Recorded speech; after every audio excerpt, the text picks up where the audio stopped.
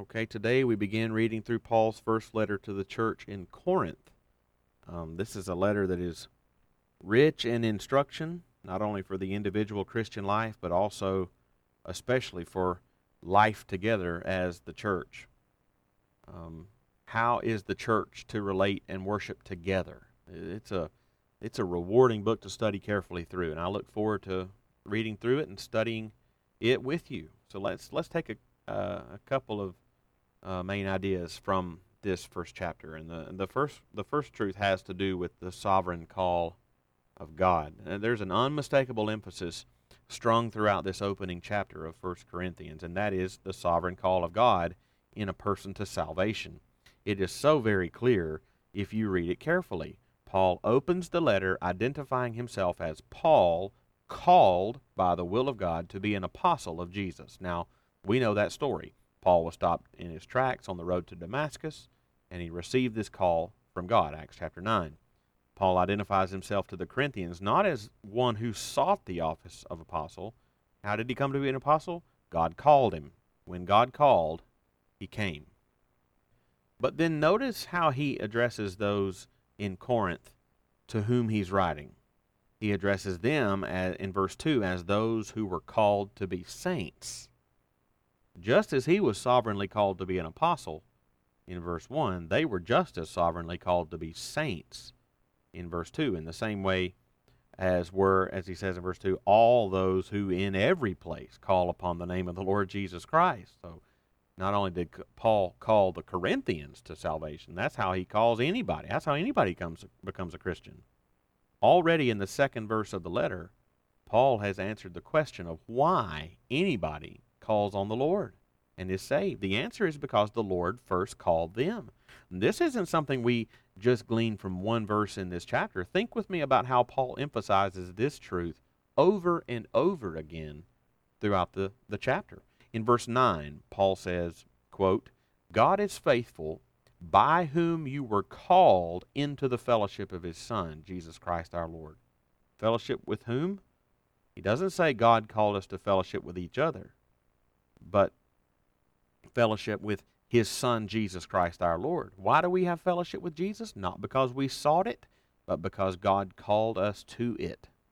In fact, in verses 23 and 24, Paul says that to many the message of the gospel is absolute foolishness. And if you spend any time trying to share the gospel with other people, you'll find that to be true. A lot of people just think it's stupid, right? But Paul says to those who are called, it is the best news they've ever heard. Paul then tells the Corinthians to consider your calling, verse 26.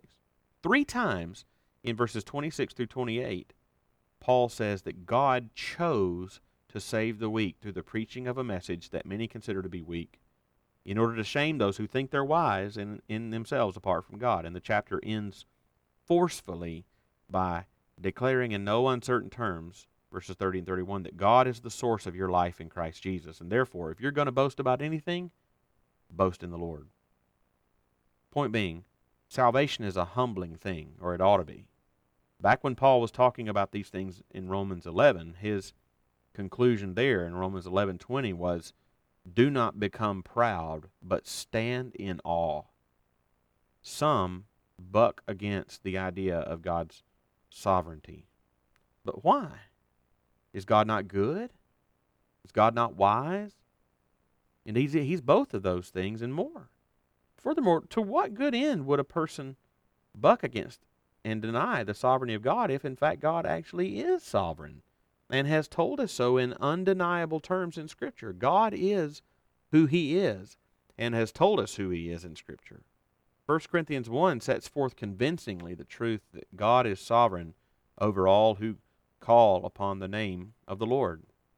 Verse 2, and has fellowship with Jesus Christ. Verse 9, he is the source of it all. Verse 30.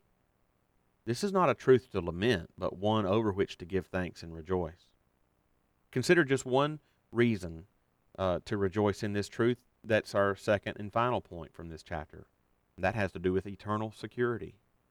Different denominations of Christians believe different things on certain matters. One of those disputed matters is over whether or not a Christian's salvation can be lost once it has been gained. Is the believer secure in their salvation, or can one who is truly saved lose that salvation for one reason or another? Some believe that salvation can be truly gained and then truly lost. They, in other words, would deny a belief in eternal security. Once a person is saved, some say, they are not necessarily always saved. But does this belief hold up to scrutiny when we examine it in light of God's Word? I don't think it does. And we can subject it to a brief examination even just from this one chapter of 1 Corinthians 1. Early in the chapter, Paul tells these Corinthian believers in verses 7 and 8, our Lord Jesus Christ will sustain you to the end, guiltless in the day of our Lord Jesus Christ. It's not, in other words, that we are holding on to Him. He's holding on to us. The reason Paul is so confident in this truth is because of what we said in the first point. Paul is absolutely and unwaveringly confident that God will sustain you to the end, verse 8, for the very reason that it was by Him, verse 9, that you were called into the fellowship of His Son, Jesus Christ our Lord. God finishes what He starts. You'll see that in Philippians 1:6. He doesn't bring you to salvation and then leave the rest up to you.